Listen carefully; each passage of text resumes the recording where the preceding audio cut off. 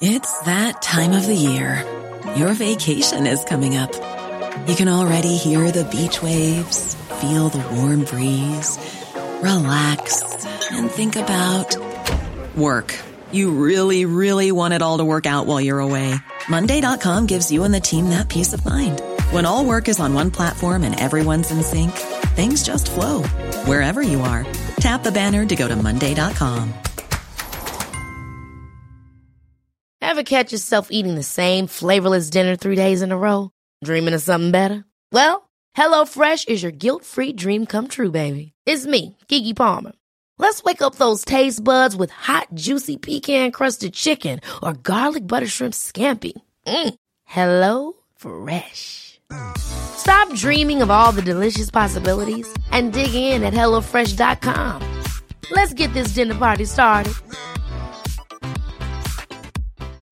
Since 2013, Bombas has donated over 100 million socks, underwear, and T-shirts to those facing homelessness. If we counted those on air, this ad would last over 1,157 days. But if we counted the time it takes to make a donation possible, it would take just a few clicks. Because every time you make a purchase, Bombas donates an item to someone who needs it. Go to bombas.com/ACAST and use code ACAST for 20% off your first purchase. That's bombas.com/ACAST, code ACAST.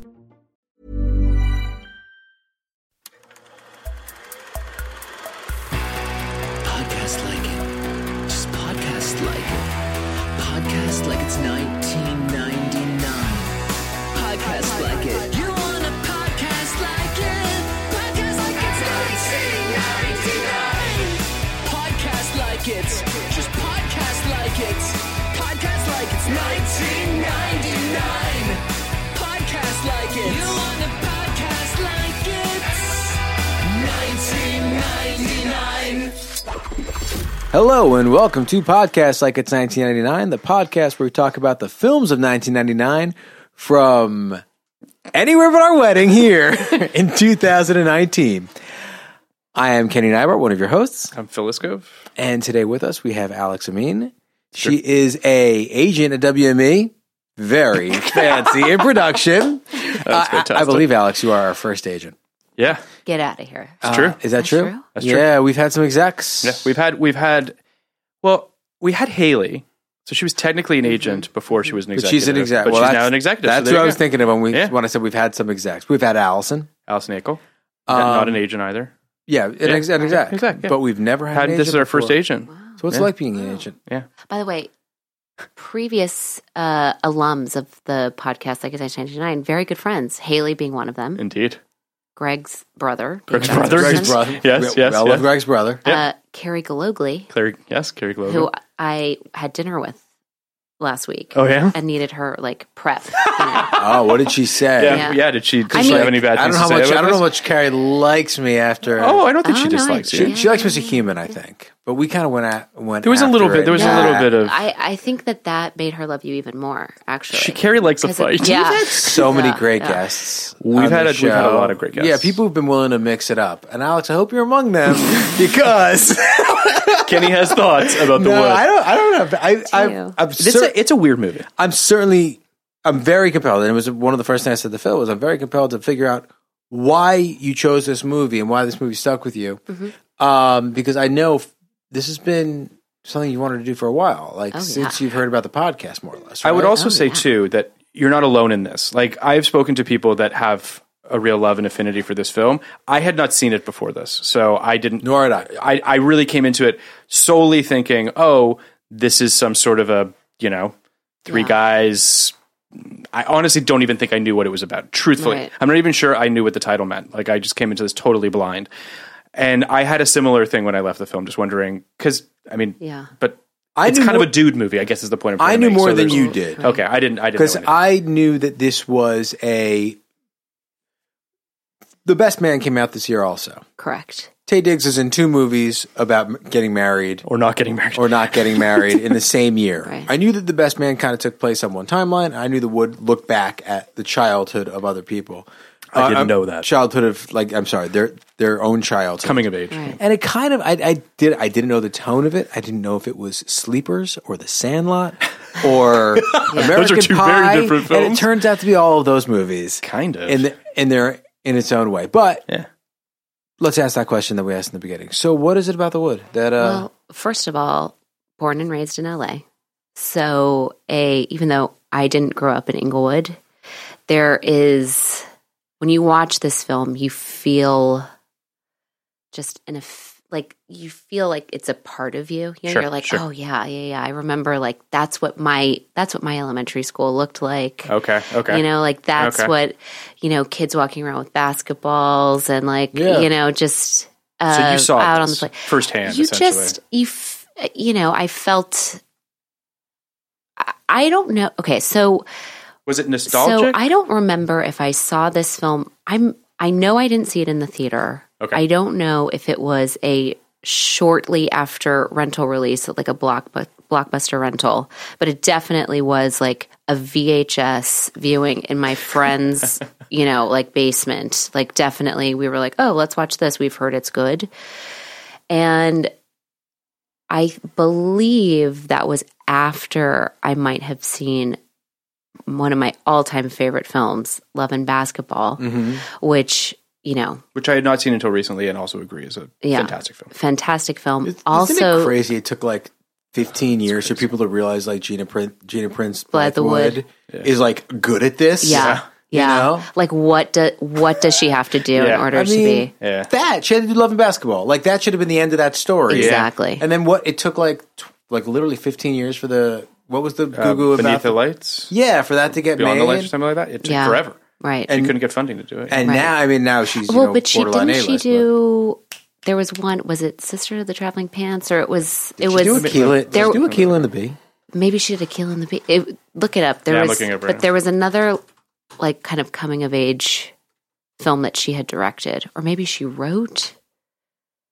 But there was something in between. But she didn't really have the reputation she has now, Right. Until Beyond the Secret Life of Bees. until Beyond the Lights, Right. and now she's Right. Which I actually would say Beyond the Lights isn't even anywhere near as good as Love and Basketball. Like Love and Basketball is a classic. It's an amazing movie. It's It's a fantastic. really, really good movie. It's crazy Yeah. to look at her credits and see how, to your point, how long it takes her.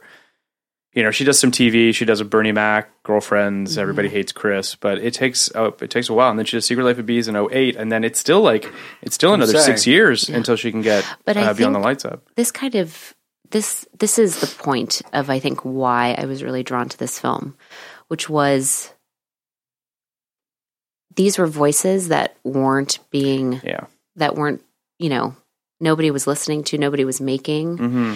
and it stood out when you watch something that similar to Love and Basketball, and I am sure that this is in all the reviews because it's probably the most glaring identity of this story, is that it's about a middle class, not poor, not, you know, kids not in gangs, just like middle class Black families in Inglewood, Compton, Baldwin Hills, I think, in Love and Basketball, where you're just like, oh yeah, these kids are like me. Like that's how I felt when I was younger.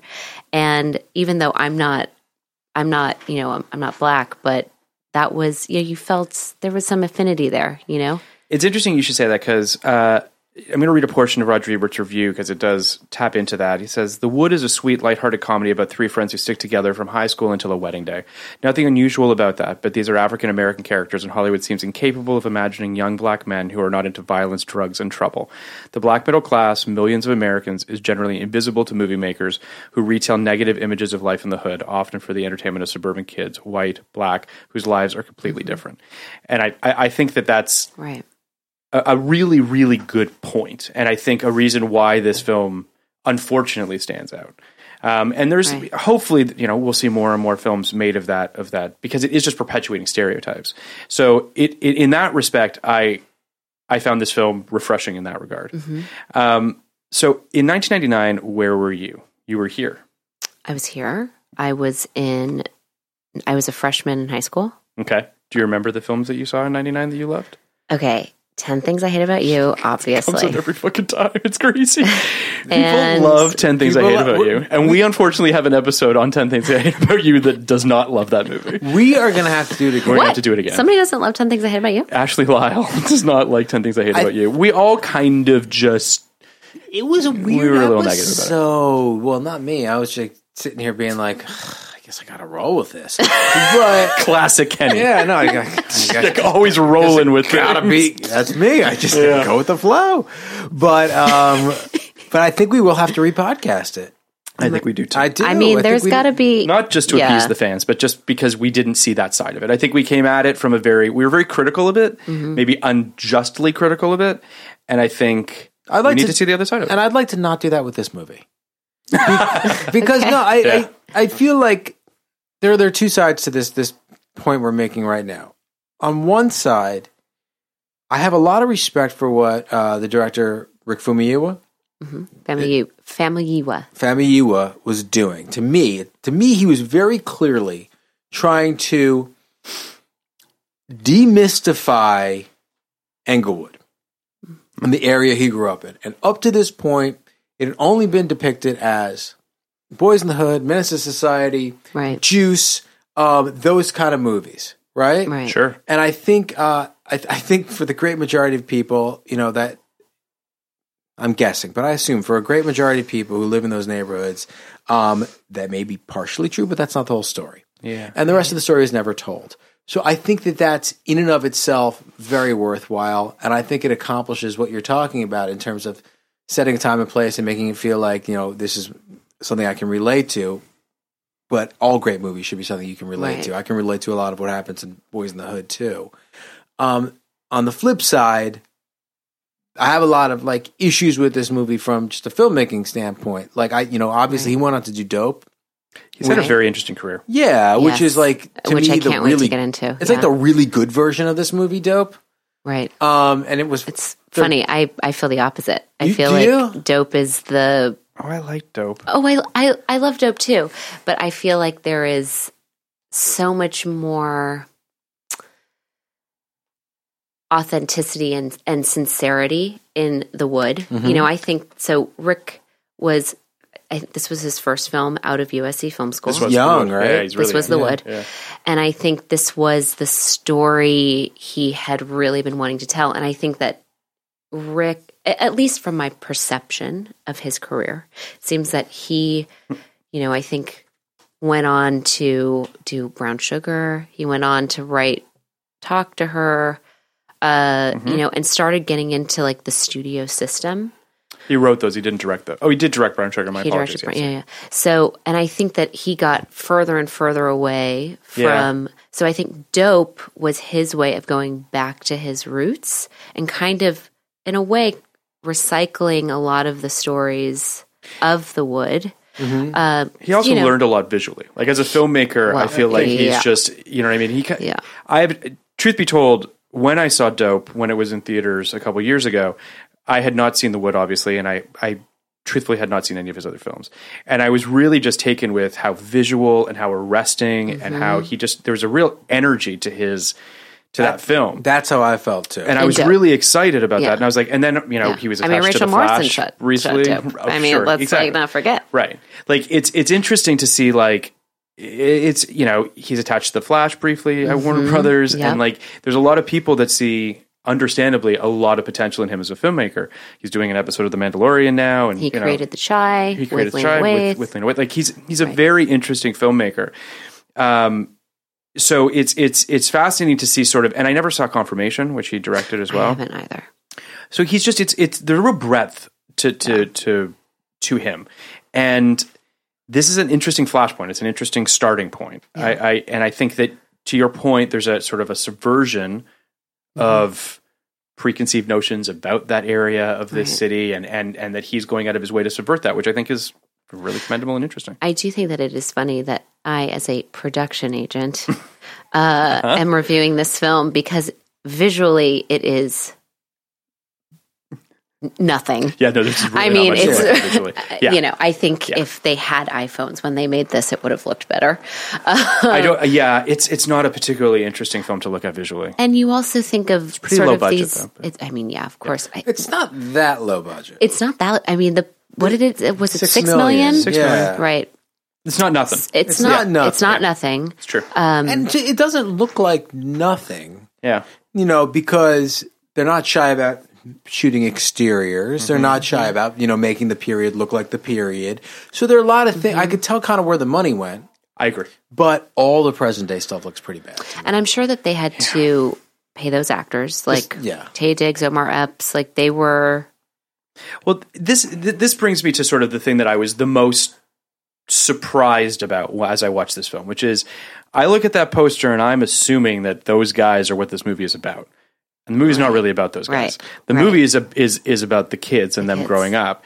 It's which really is the heart of the film. Yes, very much. I mean, even just from a screen time perspective, it's 2 to 1 in terms of at least. So I was a little surprised about that. Not that it's necessarily a bad thing, but those guys are really, you know, they're movie stars for all intents and purposes, right? And to not spend the majority of the film with them, I was a little disappointed. It's not so much for me that I was disappointed. I'm almost disappointed the other way. I love Taye. I mean, I love Omar Epps to some extent. I love Taye Diggs, right? Like, I love him to this day, and I think he brings something that not a lot of people bring. That being said, it's kind of easy to sit here and say, why do you need the framing device? You know, to me, and it's a little confused because the framing device, the present day is Taye Diggs' story. The childhood story is Omar Epps' story. And they don't really speak to each other that much. Yes. I would have preferred just seeing the kids. Now, I want to make another point, which is like, I like the idea of it being something as mundane, routine, but also consequential and momentous as a wedding. Like, I get why they're doing that too. I get it's kind of this. It's the same counterpoint thing. Like every movie about essentially these neighborhoods in the 90s is about death and crime, and this is about, you know, union and marriage and friends and community and rites of passage and all that stuff. So I feel like that's part of it. But like the secret sauce is the coming of age, and they short shrift it with this third of the movie that's spent in present day. You know, in that I saw this film when I was younger. Definitely, you watch it then. I'm sure I loved those kids and felt like that. But that, you know, using the device from a structural standpoint, do we need to see them, you know, in their probably mid-20s getting? We probably don't need it, but as now a mid-30-year-old, it is a little bit more of an entryway into kind of this. That's true. This sort of like nostalgia for my youth through them seeing, you know, vis-a-vis their youth, you know, and I can connect with a lot of the things that they're, you know, a lot of their fears that they've grown into as, you know, young adult males, right? Like you know, we see Omar Epps maybe regretting letting go of Alicia and letting her go to New York and kind of thinking about, was she the love of my life? And, you know, Taye Diggs, like realizing I might have to leave my best friends in order to be with this woman, but that's my life's future, you know? And there's like a sadness to it when you look back at how close they were when they were young, and that's kind of life, you know. You get older, you get pulled apart a little bit, and there's a wistful like quality, for sure. No, I see that for sure. I mean, I think that, you know, it's interesting that it's I don't really know whose story it is. Is it Mike's story or if it's Roland's story? There's times where I feel like... And like what happened to Slim's story? Like Slim's story where's... just isn't there. Yeah. So there's a little bit of Slim that. is like the token black guy of the wood.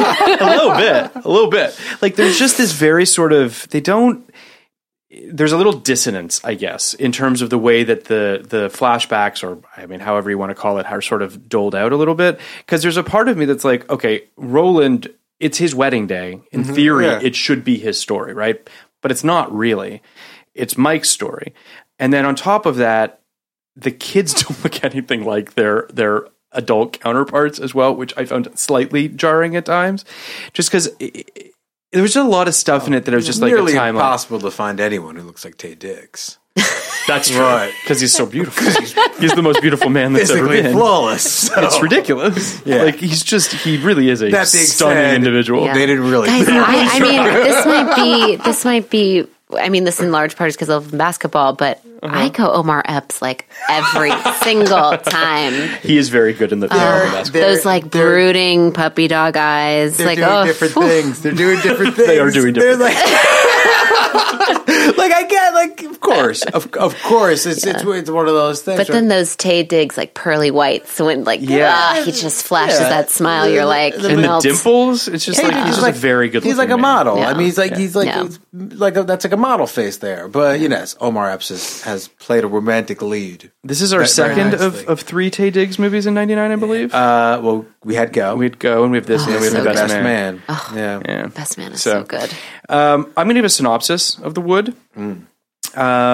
3 old friends, Mike, played by Omar Epps, Roland, played by Taye Diggs, and Slim, played by Richard T. Jones, recount memories of their shared childhood in Inglewood, California, as they prepare for Roland's wedding to his fiancée, Lisa, played by Lisa Ray. When the groom goes missing without a word, Mike and Slim struggle to find their nervous friend and return him to his impatient bride before the wedding begins. Along the way, they continue to swap stories about lessons learned during their awkward teenage years. The Wood was released on July 16th, 1999 in 6th place with $8.5 million. It would go on to make $25 million on a $6 million budget.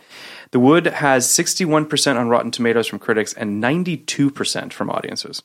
I wrote all those reviews. That is maybe the biggest gap I think we've seen thus far. Wow. Which Girl I think... Interrupted was that big. But this just goes to show, like, We did 3 movies today that were all much bigger audience movies. Huge than audience movies critics than critics. movies. Yeah. It's- I mean, it's crazy. That disparity does not surprise me because visually it's nothing. I mean, down to like breaking up the fourth wall, like cheap wasn't a fan of little, that. like, oh, it's terrible. These little tropes that you just like, ooh. But that just goes to show that I don't think audiences, they're willing to see past that when When they feel like they've when lived a you life similar feel, to these yeah, and you're like so connected to it. You know, the ending of the film ends on such a heartfelt moment.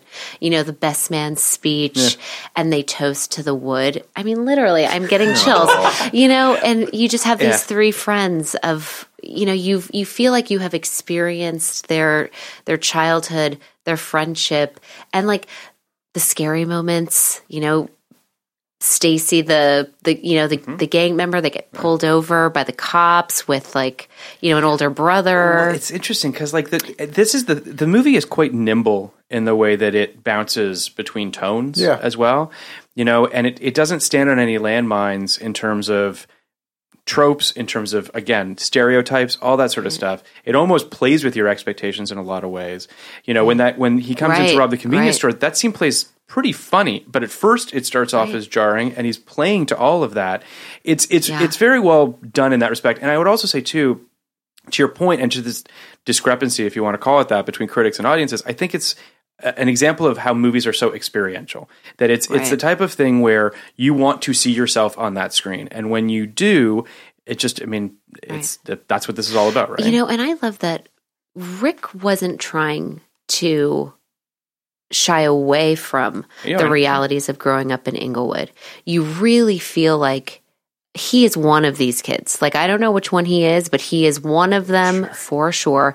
Even just the discussion of like Bloods and Crips, it's like, that was real. I mean, growing up in LA, I remember if you wore blue, and I didn't even live in South Central, but it was like, if you wear blue, it associates something. If you wear red, it's the other. And like, be careful. And, you know, that he didn't not put that in there. Right. You know, he wasn't trying to paint this flowery picture. He didn't shine a bright light on it either. He didn't shine a bright light on it, but I think that that is probably his experience. Yeah. Like, that was growing up in Inglewood. To that point, I think these are all really good points. I think that's a really good point. I did not grow up in a dangerous neighborhood, but I spent time around dangerous people because I'm a tough guy. And no, I mean, you just I definitely see that from your As- Cruel Cruel Intentions Intentions t-shirt. t-shirt. Yeah. that's the shirt I wear. Well, look, I mean, not to get too deep into my experience in life, but like my history has taken me into corners that are less than savory, and Mine have not. almost never. I'm right, sheltered. Almost never did I In Canada. actually feel threatened. Now I'm talking about 30 instances in my life where I was in a place where I felt like if this goes wrong or that goes wrong or this goes wrong or that goes wrong, I could be in a bad situation. For Rick, it seems like it was probably almost every day. To that point, he probably even feels it less than I felt into those 30 moments. And I didn't even feel it that strongly. That's just the reality of life for them. I respect that. Like, the scene in the convenience store was getting robbed. There was a little bit of heightened tension. Yeah. A little bit, but it's not played the way it would be played. Like, for instance, Blue Streak? Blue Streak's an amazing movie. But Blue Streak, but yeah, for Blue Which Streak, has a convenience store hold. it has a convenience store holdup. That's just a goof. That's just a goof. Or conversely, in like Boys in the Hood, it does kind of feel like the world is ending when Right. you get into that kind of stuff. And I don't think that for your kind of rank and file citizens, it felt like the world was ending. Right. I think that, in fact, again, I've known people who've dealt drugs in my life. I never felt like those people were going to kill me, ever. Period. I always felt like they were just another part. They were just another, or he was just another person in my life, and I think that's probably how they felt about Stacy. Yeah. In Right. fact, I almost feel like the scene where Stacy beats the shit out of him is the one that's a little out of character. Right. You know, like I think it's more that Stacy's like, yeah, I'll give you a ride home. I love Stacy. Yeah, Stacey's Stacy great. He's is great. The and actor's great too. The actor. Did you read up on him? No. He apparently he went to prison for manslaughter for 10 years. He served 10-year sentence Before or after for this? killing, I guess, his aunt's boyfriend or something. Okay. So he, shortly after The Wood, went away, went to prison, and he was in dope. He came out, and Rick still. That's awesome. Isn't that I love amazing? that. But he is such a crucial character to this film because he's, in a way, we watch these three boys coming of age and dealing with, what is masculinity and manhood and, what that looks like to them. And Stacy kind of represents this alpha male A version of of what, of what that should be, and that is not who they are, and they are scared of him. Yeah, I love that the kids are very sort of like they're insecure, they're kind of nerdy, like they're kids. You know what I mean? They're just only Right. kind of, right? And I like that too. And you because- see that Stacy is also a kid too. Absolutely. Like when that cop pulls up, and he, you see his they're there's all a just vulnerability to there all these is- characters that I think is really, Yeah. really quite lovely. Yeah, they're all kind of, there was that show, The In-Betweeners.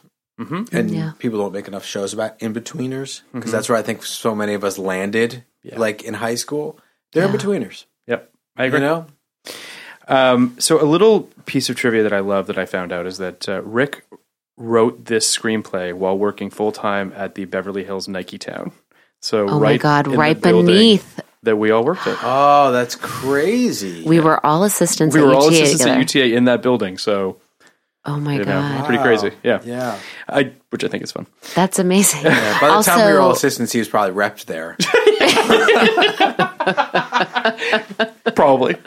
That's fair. But yeah, I think that's I think that's really hysterical. funny. I think there's also, we've talked about this. In fact, the last movie we covered, which was 200 Cigarettes, is also an MTV film, R.I.P. which is doesn't exist Yeah. anymore. This was their big year. This was a big year for them. They had Election, they had this, they had 200 Cigarettes, And Varsity Blues. Varsity Blues. Oh my God, Varsity Blues. So you've got four drastically dissimilar films for all intents and purposes, all in very different tones. But it's a shame that they don't exist anymore because they were doing some really interesting stuff with characters at a certain place. And the MTV of it all, now makes sense to me as to why they would want to make this, in terms of the young storyline. You know what I mean? The fact that, the dissonance in my brain is, why did you market this with those three guys on the poster and not incorporate the kids or in some way show that, I think it was, I mean, this was the time, right? The time of movie stars, giving you the money. I mean, this goes back to the budget. I'm sure that when they got maybe that second attachment, I'm sure that one attached, which let the other attach. And so then they're like, oh, we'll give you $6 million. I'm sure that they were planning to go make this film for $1 million. I imagine that was the case. Yeah. So that, I can't imagine that it came together in any other way. I can't imagine that they were like, look, bottom line, we need $6 million to make this film. No, there's no question. I'm sure that's the case. And the stuff that Kenny was pointing out is what makes it more expensive, right? Yeah. Exteriors, shooting, there was no, poor man's processing. This was all, cars on the back of trucks. I mean, it ultimately becomes more expensive. I just want, kind of to MTV's credit, I guess, if you can do this. MTV was kind of built on the backs of black music. Right? Mm-hmm. Like, it didn't especially at this time. Yeah, right. And at this time, it was pretty much either black or black influenced music for the most part. And then there's, kind of famously, they didn't even play a music video by a black artist until Thriller. So that's like that's a pretty good chunk of their lifetime where they wouldn't even kind of acknowledge black music. But yeah, at this point, it really is primarily hip hop that's being played on MTV. Right. So they did have a few movies before '99. They had Joe's Apartment, Beavis and Butthead, which is kind of its own thing. Joe's Apartment, I remember that. And Dead Man on Campus. But they wound up making a bunch of movies starring black actors and by black filmmakers. So after this, they made the original Kings of Comedy, which was their first comedy movie. They made Save the Last Dance. They made Pootie Tang. Save the Last Dance. Pootie Tang, which what a life that movie has lived, What a life. Maybe it'll come back one day. Who knows? But we should do the Pootie Tang TV series. You could do a 5-part podcast on public perception of Pootie Tang. But now it's kind of at its nadir. Yeah. So they they even made Better Luck Tomorrow, which yes. Oh, that was a big deal. Maybe Fighting Temptation. So making movies for black audiences by black filmmakers starring black stars was kind of something they did as well. That really wasn't happening at the majors. I would be interested to know who else was doing it, because I can't imagine there were many others. Virtually no one. Right. And especially, now this is not the case with this movie either, but virtually no one was putting black actresses in leads. Oh, yeah. Now, in 1999, we know this firsthand. I don't think there's one movie with a black actress above the title this entire year. And we're doing like 250 of them. We just did Girl Interrupted that had Whoopi Goldberg. She was like the and. Yeah, whatever. I don't even know if Angela Bassett had a movie this year. And the fact I could basically name the prominent black actresses that could have done it in and around this time period. I think How Stella Got Her Groove Back was the year before. Mm-hmm. And, there was like Whitney Houston's had a few and Waiting to Exhale. Exactly. Soul Food. Soul Food. Wasn't Set It Up? When was that? Set It Up was this year with Taye Diggs, but you're talking about the Netflix film. Set It Off, one of the great movies ever. Sorry. But yeah, I mean, Jada Pinkett didn't have a movie above the line this year, and so they're really Music of the Heart was Angela Bassett's entry in '99. Unfortunately, so they're really so there were a few. You can see from our poster art. Our poster art. There are a few black actors who were opening movies, and there were guys like Forrest Whitaker who made Ghost Dog that. Indies would take kind of big swings with black actors, but it was not happening with black actresses at all. It's really disappointing. Yeah. It's a fascinating MTV Films was a fascinating company, and it's unfortunate that is there anything that exists that filled that void right now? I mean, is there a company that's sort of doing what they were doing? No. Nowadays? I mean, it wouldn't be like a studio right now. It would be like I guess that's true. Like an Awesomeness almost, or something like that. Crazy. So It's Netflix. We can't talk about Netflix on the podcast. It's strict Steven Spielberg rule on this podcast. I mean, yeah. I'm sure that will take Netflix doesn't exist on. You could ask any question, like, is any company doing X? Yeah. And it'd be like, I guess it's Netflix. Well, but I mean, I guess it's Netflix. Yes, I guess. Which is the beauty of Netflix for creatives, but I know it's like, let's not even get into it. Let's not even get into it. Yeah. That I just. When are we going to do our Netflix podcast?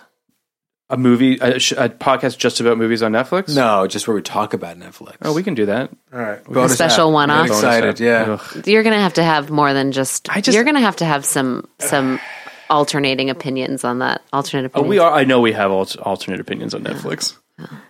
You should get some Netflix execs, of which we know many. Yes, no, that yeah. We've had some Netflix. We've already had one that was an employee and has subsequently decided to become a full-time writer in Aaron LaRosa. Sounds right. And Jarrett Weisselman, who's over there now. And yeah. Whatever.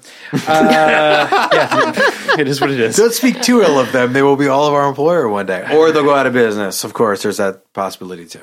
I'm sure that's a possibility for anything. Well, anything that is spending that staggering sum of money on a monthly basis. Yeah. But anyway. Sucks for us creatives. Okay, so back... I love that you think I'm like anti-Netflix. I'm really not. Oh. I think that right now is... I love that you think I'm pro. I'm really not. Well, this was great. You've just heard our podcast on Netflix. But just to go back to this, kind of your listing of all these films, these quote unquote black films, right, of the 90s. I remember... I used to get Entertainment Weekly subscription when I was... I'm still an electronic subscriber. Yeah. Oh, I get the print version. Oh, how quaint. Fuck trees. So I remember how they would always... or I guess still do. They give their letter grade, Yes. And I remember there were like films that would come out, these films, and there was always such a surprise element in the reviews of like, but this film Soul Food, guys, like, you really trust us, like, check it out. Sure.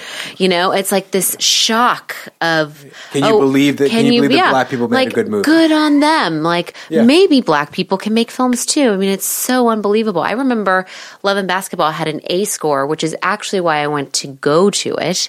And I got my mom to go because I was like, no, look, it has, she wasn't not going because of, racial issues. It was because there was young people. Well, there was basketball in the title. She was like, "What? I don't care." And I was like, "No, but look, A." And she's like, "Okay." And so we like go to the Edward Cinema and go see Love and Basketball. But there was just this air of shock that a film by black people for black people could be by a black woman. Let alone a black woman. Same thing happened with could be good. It's so crazy to think about. What was the movie Cassie Lemons did?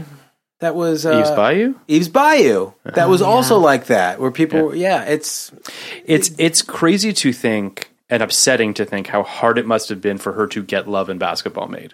Like, to think about, like, had she directed a film before that? I don't believe she had, right? No, I don't think so. Maybe she had written something, but she hadn't. It's not easy today. I know. Cut to today. Yeah. She had not directed or written anything that was produced before that movie, but it's only just starting to change today for black men. Oh, yeah. I think it's outside of Ava, it's basically the same as it's been. I think there are a few. We mentioned Lena a little bit. Yeah, Lena Waithe. Yes, Lena that's Waithe. true. But Lena Waithe is also, she's a, what's it called? A trailblazer. She's definitely holding the torch. Yes. She's also so young that it does feel like, it does feel a little bit like Hollywood has taken ownership of her, almost in a Lena Dunham kind of way, where I think Hollywood feels like they're part of her success. In a way that I don't feel like they felt like for so many of these other filmmakers. So she's tremendous. Like just whenever I read about anything about her, I'm just blown away by everything she's trying to do. And I guess Jordan Peele to a certain extent on the obviously on the male side of things, I feel like he's got a lot. He's got the wind at his back right now. He's kind of the biggest man in town. I think the most exciting thing about Lena Waithe is her support of the rest of the community of film across the board. Yeah. We went to go see the Boomerang premiere, which is a show that she just created, the remake of the Eddie Murphy film.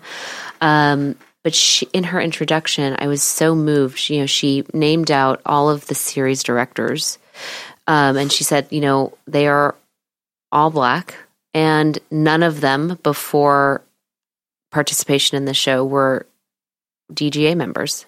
And I mean, you kind of think about the effect that chain reaction effect of like just by making that a mandatory requirement, she is affecting change in like statistic. The DGA better be thanking her, for that, because that's helping. When everyone's numbers are being looked at. Yeah. That's a really big thing. It's a huge thing. And I think that you see it. I mean, Shonda Rhimes obviously made, obviously a very big deal, understandably, about pushing and moving that needle. Yeah. It shouldn't be this hard. It's embarrassing for an industry for it to be this hard. Right. But it's great to see that these talents using their incredible talent, B, their clout, in order to make sure that there are more coming behind them. To some extent, though, it's kind of upsetting that it takes Lena Waithe to do that. Right. Because, I just think about it in terms of sports. Basically, the NFL has had a problem hiring Black coaches forever. And within 10 years ago, there were a bunch of Black coaches in the league. Not a bunch, but there were like 6, maybe 6. And you could trace all of their careers back to one guy, Tony Dungy, who's a Black coach, who hired a lot of Black assistants, and those guys wound up becoming coaches of their own teams, which is great. But you put so much weight on the Tony Dungys of the world and the Lena Waithes of the world when it doesn't make a lot of sense to me. Now, I understand that I think white creators, white showrunners feel pressure to hire people of color and women, but I don't understand exactly why they don't just do it. I don't really understand why it has to. I really, truly don't understand why it's been this thing where people are so uncomfortable with having people who don't look like themselves run their shows or direct their movies or anything like that. When there's really no way to talk about this without it being racist. Without some deep-seated racism coming into this conversation. So I think it's awesome that she's doing that. I think it's really unfortunate that she has to do so much to make up for how little opportunity there has been and still is. I mean, by the way, we're giving Lena a lot of credit here, but also Rick Famuyiwa has been. He has a production company. Rick. Even the fact that Rick was attached to do The Flash, and ultimately, I think it was script issues that the studio wanted. Whatever. Who the hell knows? Who's doing it now? Is someone doing it? Yes. Who is it? Is it happening? It's happening. It's the two white guys. It's not. Oh wait, I know it's the guys who did Vacation. Yeah. Those guys. Yeah. And Game Night. It's the dude from Freaks and Geeks. Yes, Freaks and Geeks. Yeah. Oh, it's those two guys. He's good. I really like Game Night. I thought Game Night was a blast. Game Night was great. Yeah.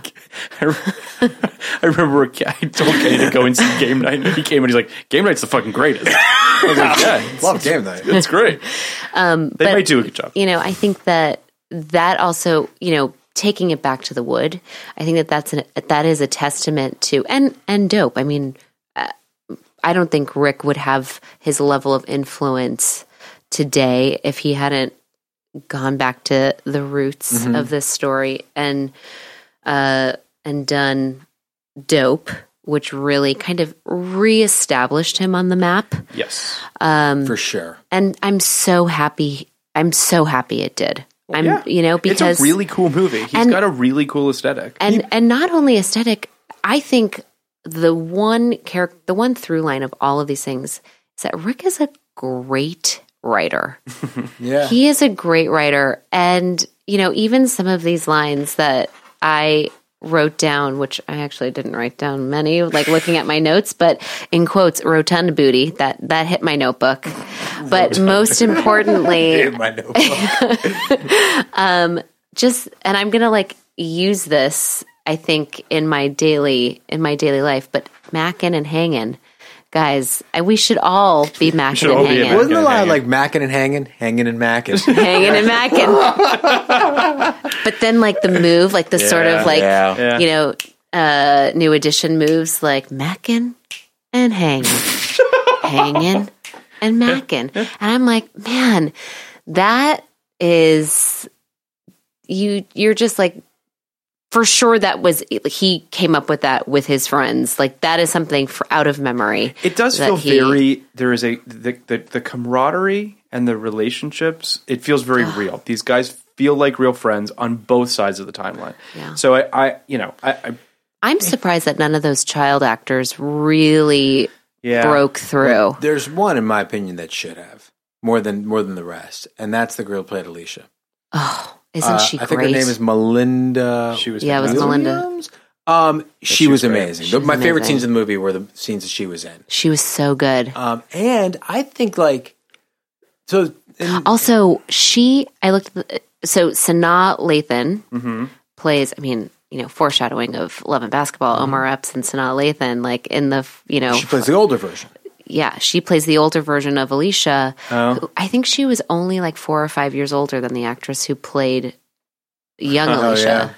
Yeah, which That's is funny. kind of funny to look at. But she was excellent. She was excellent, and those scenes were really engaging. And I really liked her. I really thought They had chemistry. Those two. they had chemistry, and it did make me kind of feel like, okay, this is a reason for being for the framing device to get those two back together. Yeah. I would have preferred to see that be more of the the Spine present of the film. Yeah, the present story. Could it have been Mike's wedding day? Well, could it that's have the been? thing. There's just it does feel like there's stuff that's a little hard to understand, I guess, to a certain extent, as to why some of the choices were made. Because I think that if you had that to hold on to a little bit more, there was just times where I found myself unsure who I was supposed to be invested in. Right. I think that's exactly how I felt. I felt like I was a little unsure of who I was supposed to be invested in, and I knew I was not invested in Roland. I know I wasn't invested in Roland. I was invested mostly in Mike as a kid. Mike as a kid, yeah, and trying to figure out how this relates to today. I think that it is Mike's story. I think that even though it is Roland's event that. Well, and he's the one having the crisis. He's the one having, but I don't actually, he is the one who is having a crisis. But I don't know if the crisis of the film is he going to make it to his wedding or not. I think that the crisis of the film is, the weight of growing up and the weight of are we going to stay friends? Are we going to stay friends? That's the crisis. That is the crisis of growing up. And then I don't want to break it to them. They're not really going to stay friends. Yeah. Oh. And at least it's not going to look like the way it looks. I would agree with the latter more than the which is the sad. And that's it's the saddest realization about growing up. Now I'm too far out of the game to really be sad about it anymore. We're putting Kenny up to pasture soon. No, I basically am. But I'm way too far out of the game to really get upset about it anymore. But there was a period of time about 5, 6, 7 years ago where every single thing I was writing was about how I miss my friends. You're not going to be able to keep your group of friends together the way Friends is a lie, and all of these shows are a lie. All these movies are a lie where people stay friends forever. And now I just write about pooping babies. So, which I assume Roland goes on to write do about very babies. similar. Well, assuming. he goes on to write about all of his friends, right? Twice. Right. In Pretty sure it's the same in character. The Best Not Man. sure, yes. Right. I haven't seen The Best Man. It's about a guy who writes a book about all his friends. I was just about to say, ugh, you'd hate it. But I also said that to you about the wood, like shortly like And I last certainly week. I was did. like, You "Oh, thought you're he would gonna, hate but it? then, yeah, I did. No. I did think He's he a was going to hate sensitive it. soul. But you're right. You're absolutely right. I misjudged. It was, and I shouldn't have. I know you well enough to have. I should have been able to be like, oh, you are one of the most nostalgic people I know, and That's you true. probably would love this. Yeah, I mean, this is a giant nostalgia piece for all intents and purposes. I mean, it really is just these guys just wistfully thinking about. I would say that if I had one thing that I kind of wished, it was that the flashbacks were more motivated. I wish that there was more of a one-to-one on something happening in the past that sparks them to think about this thing that happened in the you know what I mean? It's just it felt like the only narrative connective tissue between these two timelines is merely that they're the same people, rather than something that's going on either thematically or from a plot perspective. Because I appreciated the sort of like shaggy hangout movie that it was, but There's a You know little what I'm something. saying? There's a little something. And it's a little something. See, there's more thematic than anything. It's kind of nebulous, and I'm sure that's by design. But the little something to me is they are kind of telling the story of how did we become guys who hang and mac, right? Yes. And it the early stuff is the hanging, the later stuff is the macking, and Taye Diggs will have to give up his hanging and macking in order to be a husband. So did you give up your hanging and macking, Kenny? definitely gave up the hanging. The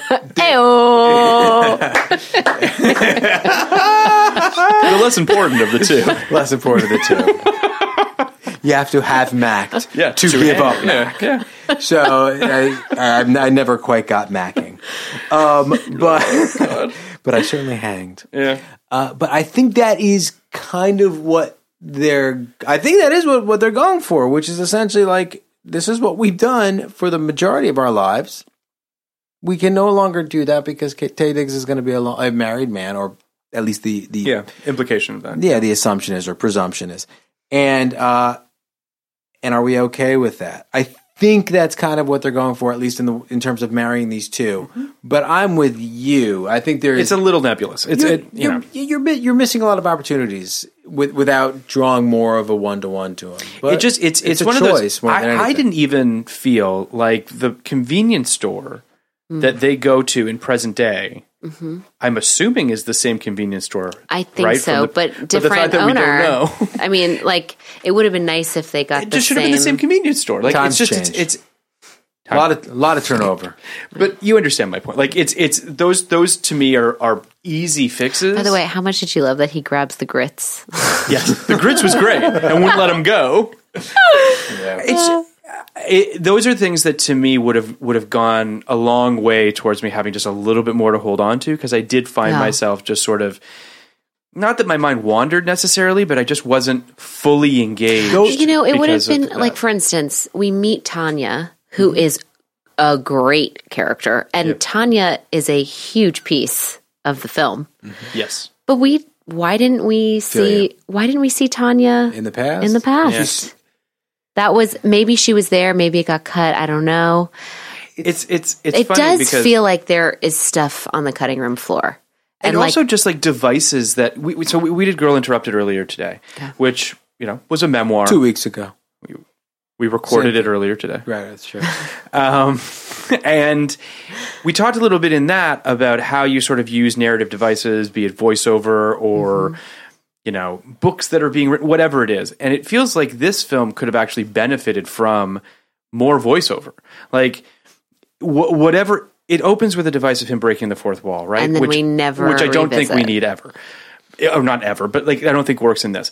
It could have easily opened with his voiceover, as we're in this party or whatever, and we're hearing him, and then we hear him more, and he pulls us through a lot more of this, so that we know it's his story, because I assume that's why the fourth wall exists for the most part at the beginning, is to be like, this is the guy to pay attention to. Mm-hmm. Except he also shows it off to Slim, and which that the melted my brain. I don't even know. I don't know why that stayed, because it They didn't continue to use it. Right. It was like a device that was used just to like be like, okay, guys, we're making a movie about this story, and it's like, I know we're here for that. It's like, are you talking to me personally? Right. The problems with all these things you're talking about, the drop fourth wall and the weird narration, and these two storylines not really meeting and not really talking to each other, is that when plot devices are used correctly, it should be seamless, and when it's seamless, it inspires confidence in the audience in this film that they're going to land this plane, because essentially that's what a movie is. Or you could be able to land this plane. Without those things, it puts us in a position where we have to work a little harder for it. Sometimes those are the most rewarding film-going experiences there are. Mm-hmm. So that in and of itself isn't a problem. And I think like over the course of the podcast so far, like I felt like I do get the movie a little better than I did before. I definitely do. Do think that there's, kind of there's certainly a broader picture being painted here than I realized upon watching it the first time. And we've done so many of these that this actually talking about the movies is incredibly helpful to appreciating them. Not everyone has the opportunity to talk about a movie for 2.5 hours on a podcast, but like I think this is.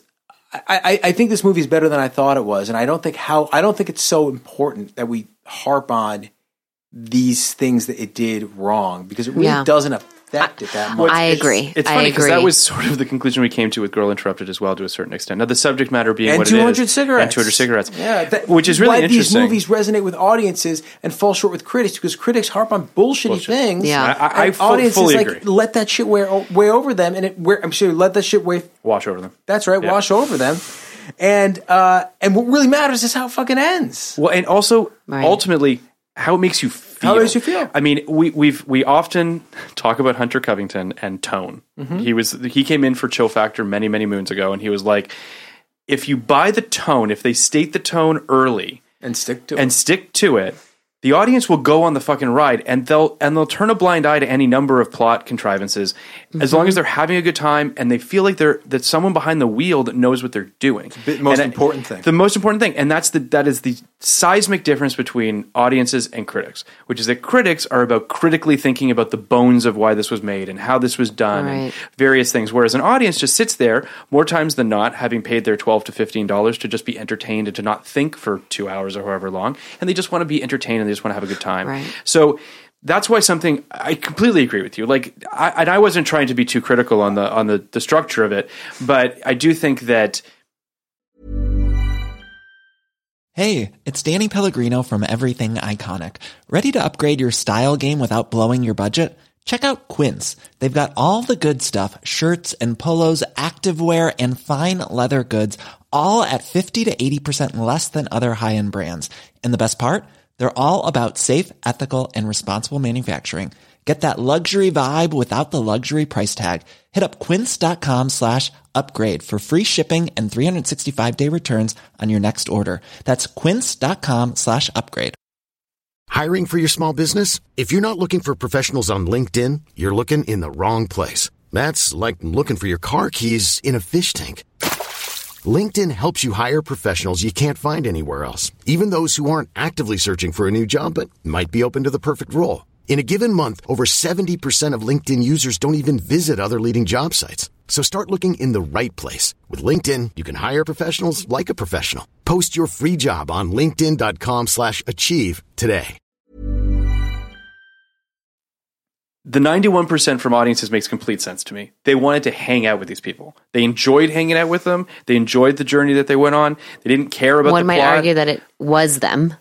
Right. Exactly. Right. So there's like, this is great. I feel like I'm hanging out with my buddies. Right. And that in and of itself is a worthwhile experience. It's a really shitty point I'm going to make, but I'll make it anyway. There is a little bit of Green Book, not in this movie. Oh boy. But in the feeling I think people feel watching it. Because this movie isn't solving anything. Yes. But this movie does make people feel like it's all the same story. It's just being told different places. And you don't often get that from movies that take place essentially in the hood. I actually think it does solve something. And this is a point of the film that we haven't touched on yet, which is about sexual development of teenagers. which is something that is so uncomfortable when you're in it and so uncomfortable to think back on, right? And which is why I was thinking about watching Pen 15 recently. which is amazing, but definitely taps into that idea of just like, it is a fucking brutal time. It is so it's brutal. gross and messy, and you don't understand what's going on, and it's just awful. And arguably these guys were like relatively smooth, all like all for all intents and purposes. Yeah. Like they were, they got to the end goal. I mean, they did, or the end zone. They got into the end zone. One of them did. Whatever. Yeah, at least one of them did. We assume they all eventually did at some point. Yeah. So, but I think, kind of when you asked me like what films was I watching in 1999, I'm thinking Thomas Crown Affair. I'm thinking 10 Things I Hate About You. Like people are just like having really good sex. They're just like, that's true. Everyone's having gorgeous sex. Great sex, or they're not having sex because they've done it before, and he's he wronged me, and I'm like, I'm emotionally mature enough, being 16 years old, to like have known that, like not unlike me, who was like, part of that movie. Fell into a deep depression over heartache, we did that movie right. Yeah, so. Which is amazing. Can you just go back and forth on 10 Things I Hate About You? I always go back and forth on everything. No one ever talks about that. That's an insane thing that movies do. Like you have some 16-year-old talking about sex like they're 25 or older. Right. I mean, right. That's crazy. Yeah. Or like you think about the films that are being made for teenagers on, going back to our friend Netflix now, like The Kissing Booth. When I watched The Kissing Booth, I was like, that's about teenagers?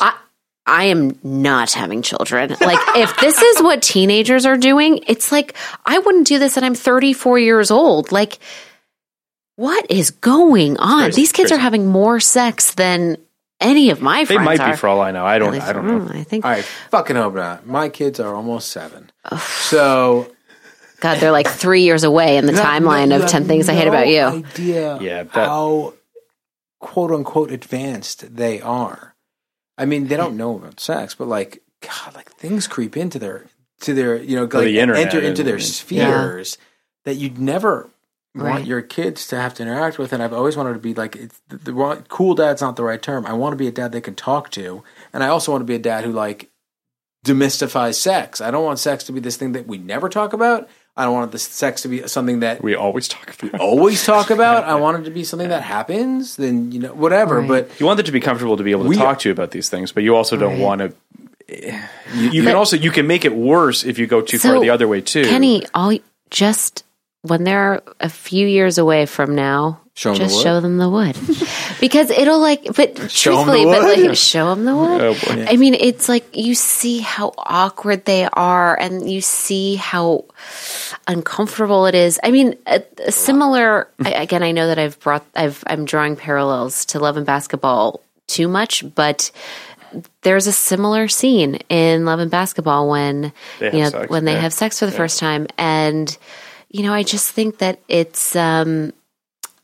It's not cool. It's not glamour. It's not good. It's not, all these things, but it's to do what I love about The Wood is that it's Mike and Alicia, that they weren't together, but they had such, if I ever have a son or a daughter and they, one could only hope that was the first for everyone, because you're doing it with somebody who's safe, somebody who's, and you've grown up with, and but it's just so sweet. It was so sweet, but messy, and I don't have the same feeling that you do about this movie's treatment of teen sex. Okay, this is the part that I think does kind of. Guys, I'm getting hot. It's not so much that it rings false. It does actually ring true. It's not the depiction that I'm super comfortable with.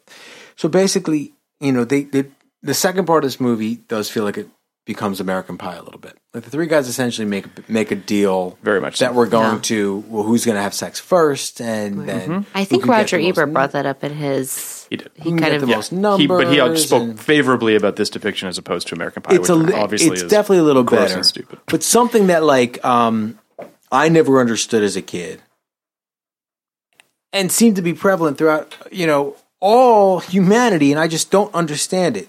Is the idea where teenage boys are ready to just jump in, right? Like these three guys were like, I'm ready to jump in. Like to me, sex, especially when I was a teenager, was like I'm standing on a cliff. Someone puts a blindfold on me, tells me to jump, doesn't tell me what's down there, but says it's going to be really good.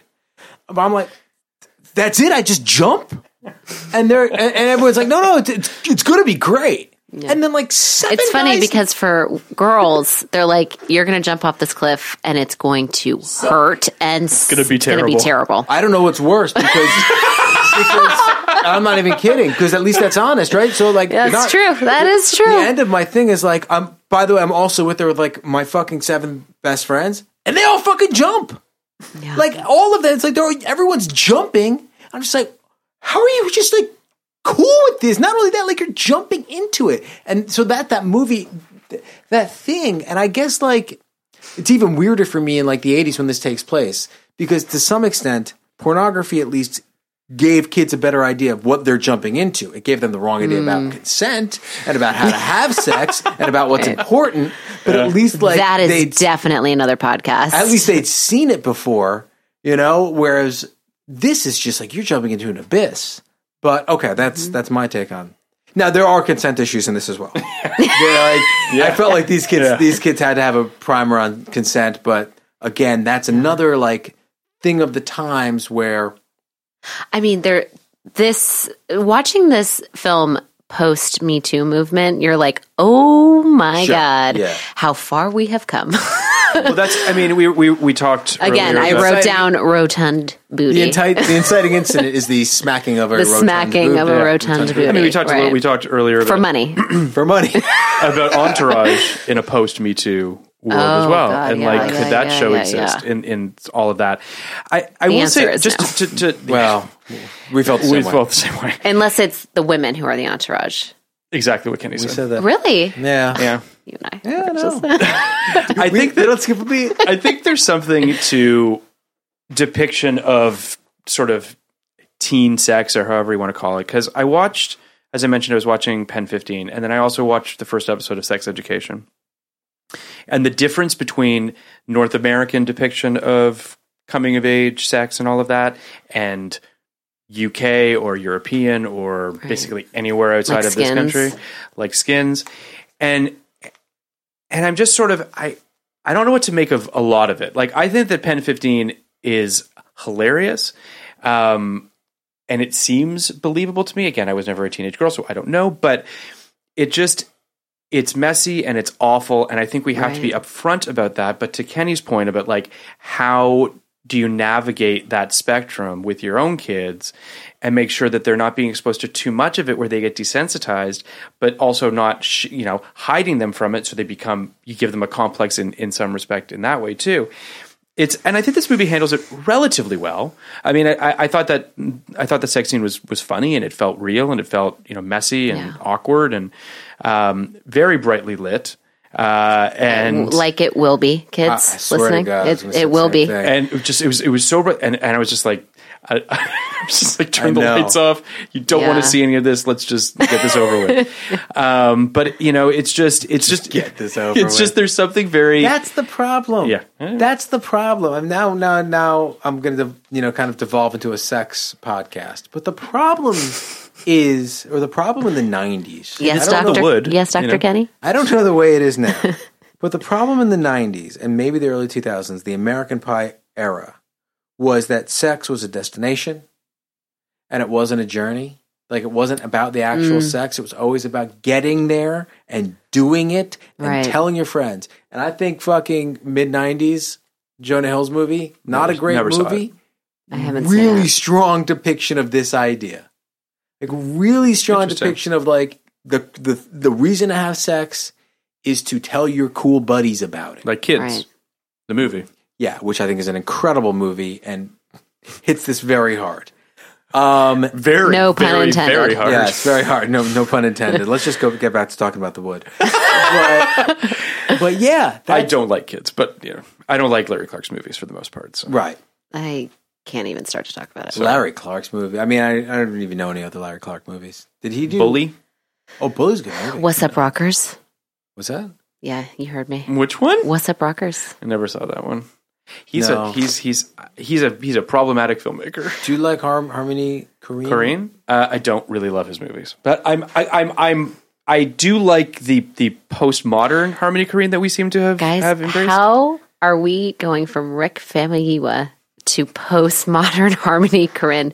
Talk Sorry. about different schools of filmmaking. We there's never a tangent we don't love to go Where on. did but we wind up with 200 cigarettes? That was so crazy. And how did we get here? I don't remember. It happened like we got to times. school shootings in Toy Story 2. So That's true. I mean, listen, Oh, wow. that's really Okay. that's the bar that I've kind of set. And as long as School shootings. school shootings, Toy Story 2. Anyway, And 9/11. and 9/11. So as I was saying earlier, I love the camaraderie between these guys. It feels very real. I enjoyed it on both sides of the timeline. I thought that Omar Epps' voiceover sounded a lot like Andre 3000. I found myself often thinking, Oh, if it just, I don't know. So let's talk about the plot of The Wood. Let's just dive in. Credits have some really solid 90s R&B over them. it's really good. Omar I Epps- was listening to the soundtrack on my way over here Oh, really? just to like get to into get into the the headspace. space. Omar Epps has a gigantic video camera that he's recording when he first gets there. It's like this. Yeah. I don't But know. at that time probably yeah, was no, it's totally super accurate. small. Sure. Yeah, at the time it was like an iPhone, but now it's just a giant brick. Yeah. We talked a little bit about the breaking of the fourth wall, which I think we all agree was probably a mistake and never comes back. So. Yeah. Roland, played by Taye Diggs, is getting married and is currently missing. Slim, who scoffs at the idea of marriage, is furious at Roland for disappearing. Mike reminisces in his old bedroom, which takes us to a flashback of Mike's first encounters with Roland and Slim. I think that, again, this was a great flashback because it was motivated by something. Being in that space, Yeah. I felt like it actually made sense. Mike then sees Alicia for the first time and he immediately has a crush on her. Basically, what I liked is that These such a high school tropey thing. Yeah. It happened in Homecoming this year. Yeah. You know, it happens all the time. Yeah. But I love how shy and awkward these kids are for the most part. Yeah. That they feel like outsiders. They feel like they're just not really part of the cool crowd, if that's even the right way to put it. I like that they're willing to take on the new kid. That to me, Exactly, that they befriend him. I love that. Great save I the cat love things that. You can do, Totally you know? I love that. And that actually feels very sincere to me and real. Like you meet the first kids you meet because they take you in and those are like your homies for life, you know? Like that feels very true to life. Did you ever move as a kid?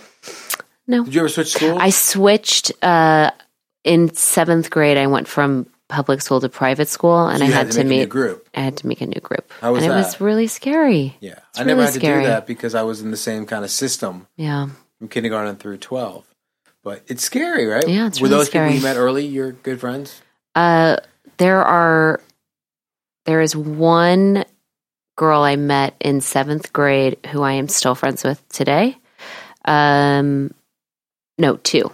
There are 2 girls who I am still friends with from 7th grade.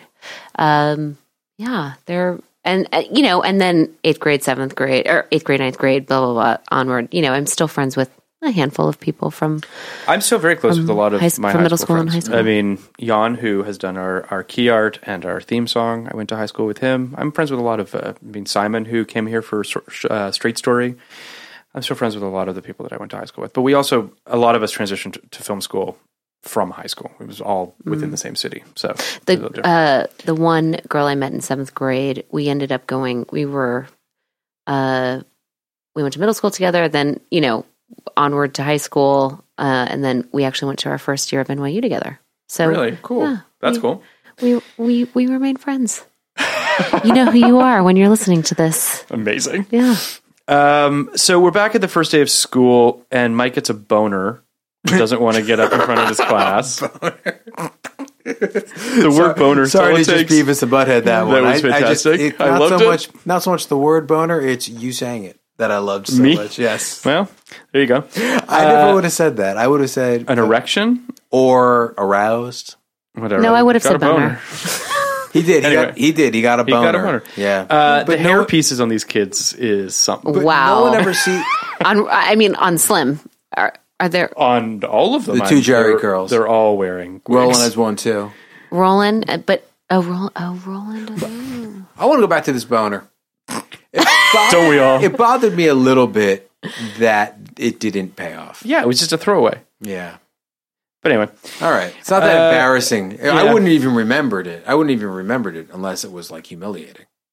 Yeah, it's just. By the way, back to your note about how Alicia is so good. Yeah. Remember when he gets a second boner when he's dancing with Yeah. her? We'll get to the Luther Vandross, I'm sure. Yeah, that I felt more for him in that situation because yeah. I have That as a child actually was in that happened. Like I remember that happening with a boy in a 7th grade dance. And what did you say? Well, anything? he just like ran away, and I didn't get it, and I was like, "What the?" I no. I hope kids never listen to this one. I remember it happening to me. I remember exactly who the girl was. And definitely happened to me, exactly too. where it happened. Do you remember the song that was playing? No, but I remember whose bar mitzvah it was.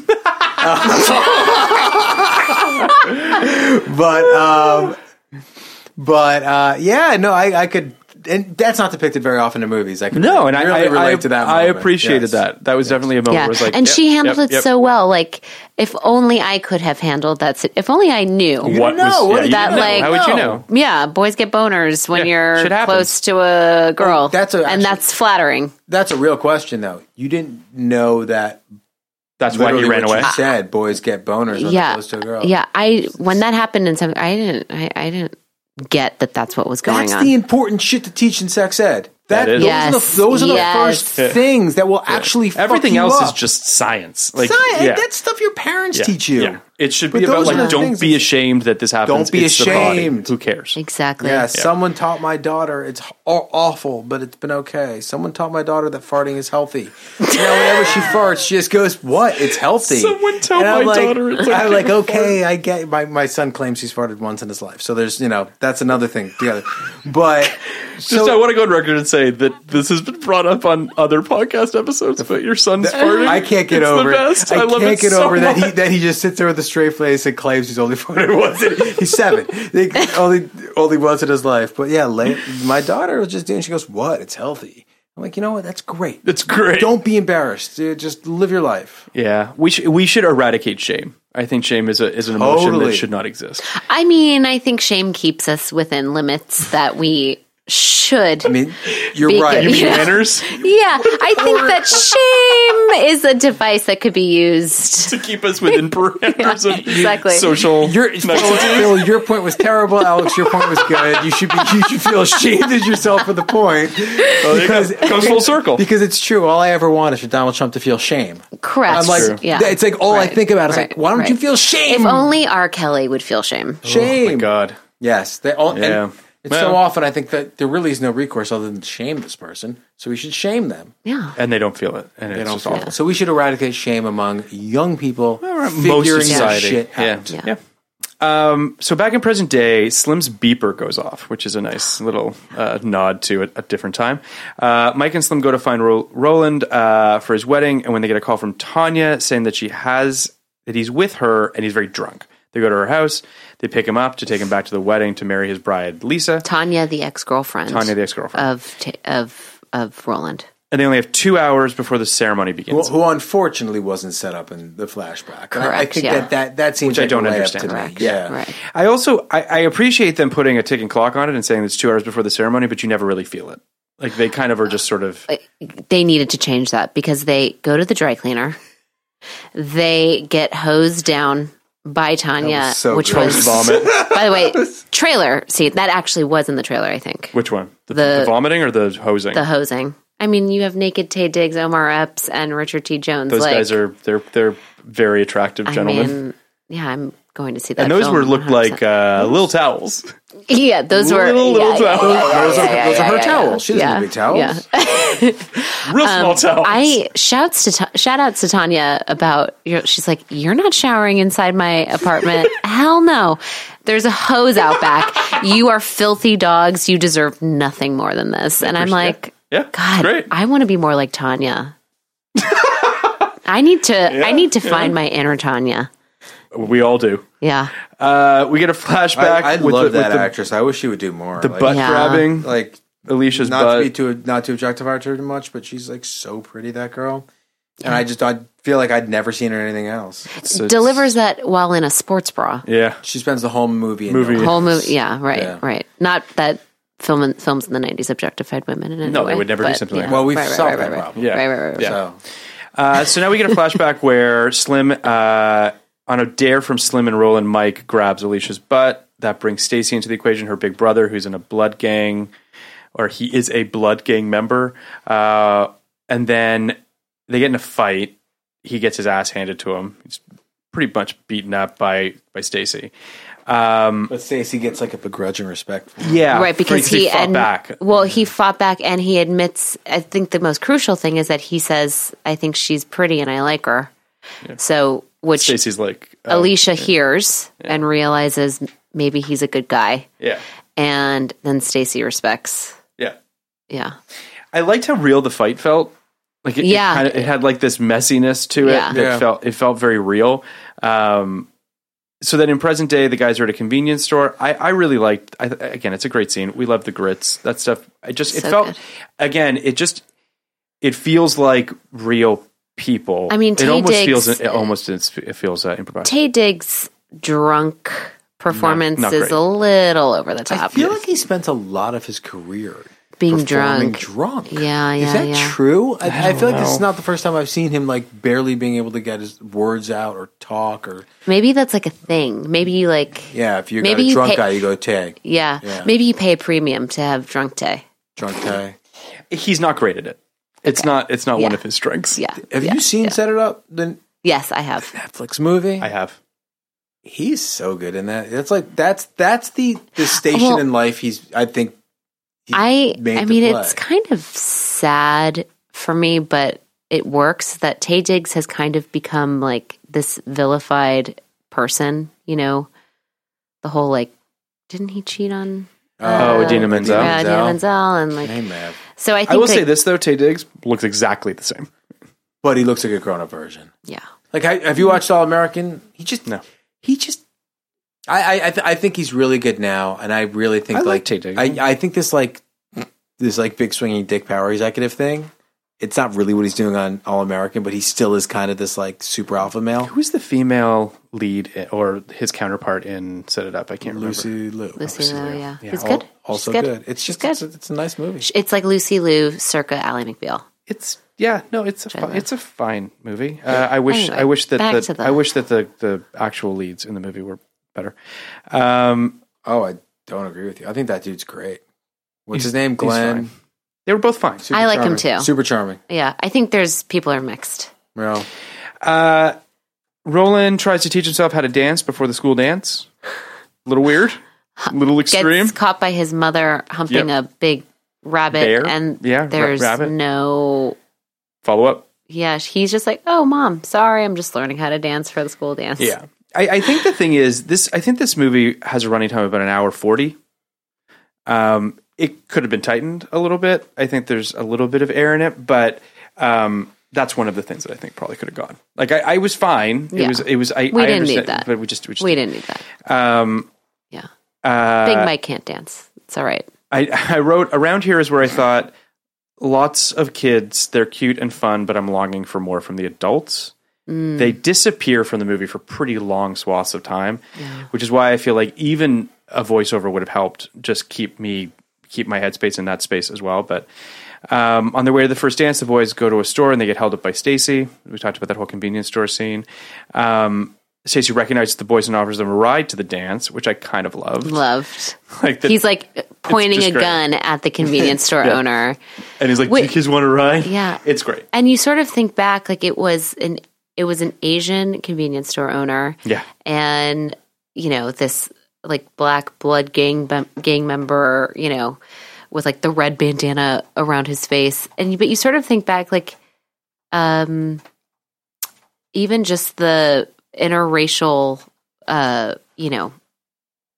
whatever, the fight between like the Asians and the blacks in England and in much. Yeah. I mean, that was, again, in his very subtle portrayal of his growing up. I thought that was like, a nice piece that he used. No, I thought, I liked it too. I also just like, so the boys almost get arrested by two cops because of Stacy's broken taillight. And when they're being interrogated by the cops or whatever, one of them says, "Oh man, I'm going to jail. I'm going to be in Scared Straight." Which I thought was great. I missed that. It's great. And then Mike's quick thinking prevents the cops from actually arresting them or finding Stacy's gun. Which Stacy takes note of. Right.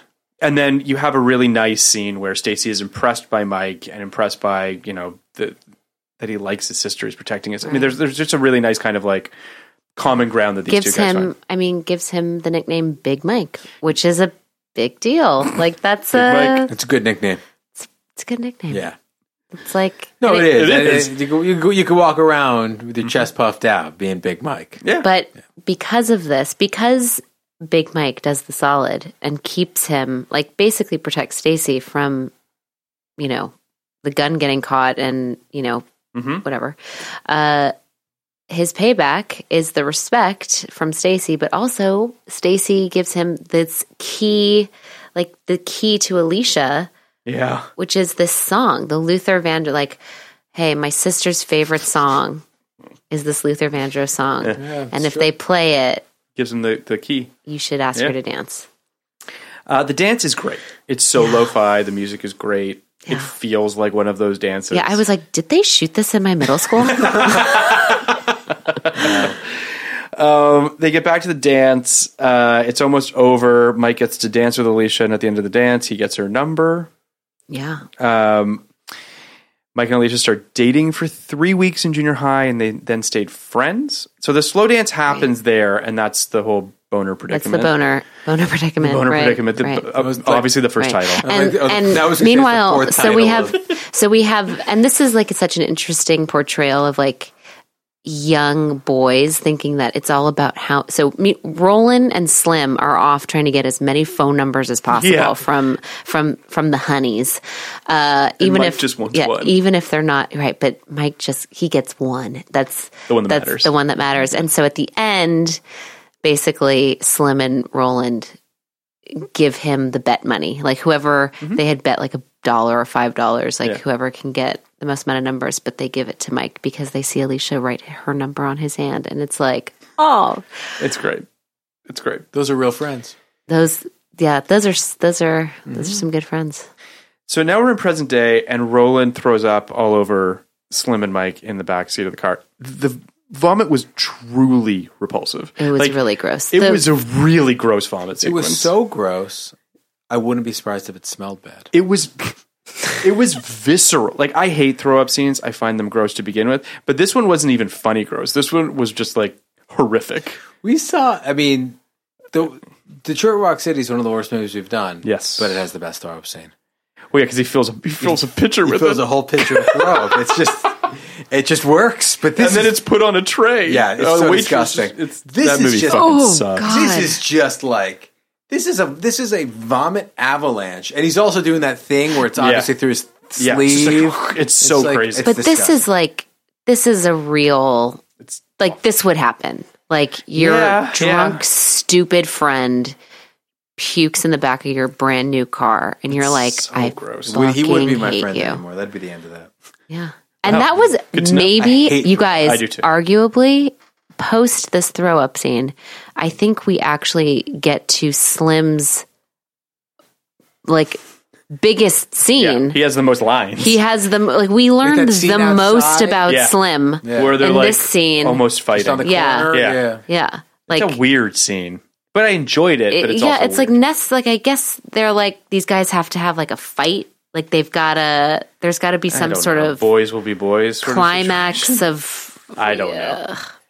So they go back to Alicia's and they try to clean up and they're showering in the backyard with the hoses. Tanya's. They go back to Tanya's. Sorry. And now they have only an hour left before the wedding and they have to get cleaned up, so they take their clothes to the cleaners. This is your point about like, there's no way you're turning this shit around in 2 hours. Right. But that's neither here nor there. And if you're freaking out, you also go to the pizza shop. Yeah, and just chill. And just hang out. You don't chill, you're hanging. Sorry, hang, whatever. We return to the flashback memories. They're in junior high, remembering their first times having sex and what have you. Mike has a girlfriend. Alicia has a boyfriend. Eric. The boys make a bet as to who can have sex first. And then one day, Mike and Alicia walk home from the library. So they're at the library together. Right. They study. So we have established established at least that Alicia and Mike are like good at school. Yes. They actually care.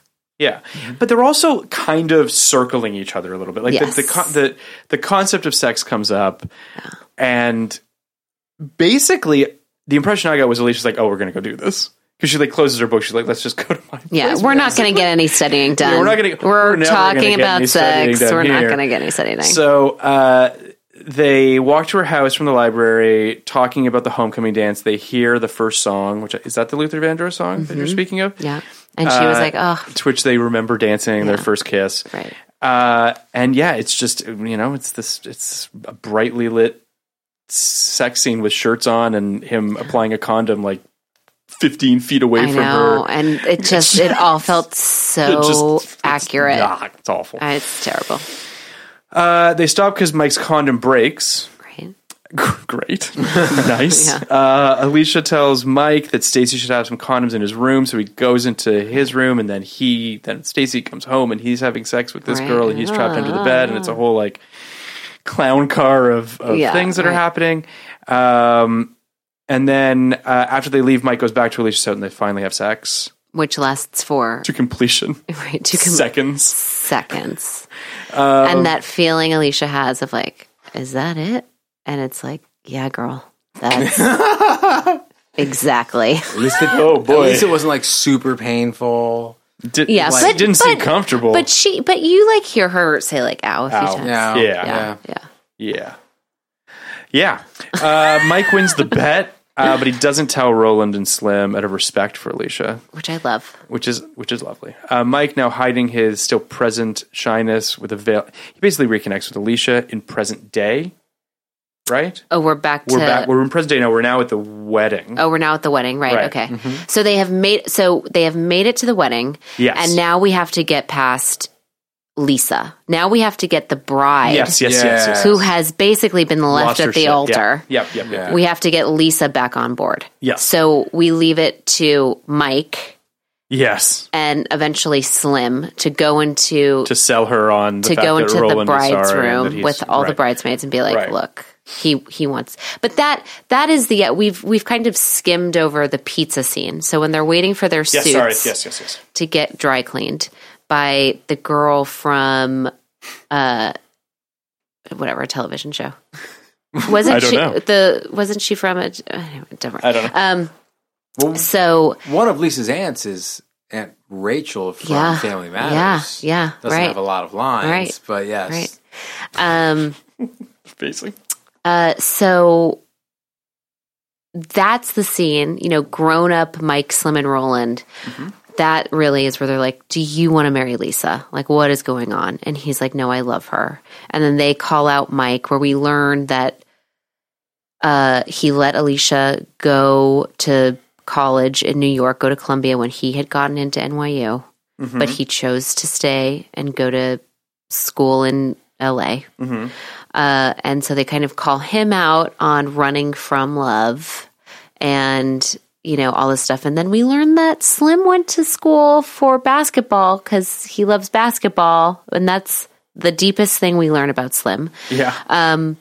But that's the moment where Tay Diggs really, he's like, no, I love Lisa, right? So now we go back and they're like, all right, we're doing this. Are you getting married to Lisa? He's like, I want to marry Lisa, even though it means he's probably going to have to leave LA. So then they go back to the house and now we're in Now we're back in the whole wedding fiasco and trying to get the bride to understand why Roland had bailed and all that sort of stuff. Right.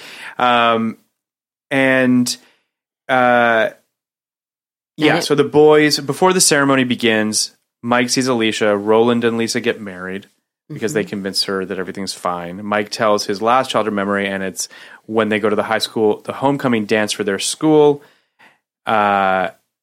Is that when the bet is revealed, or there's something about that final scene outside the dance? I'm a little unclear as to what happens at the homecoming at the end.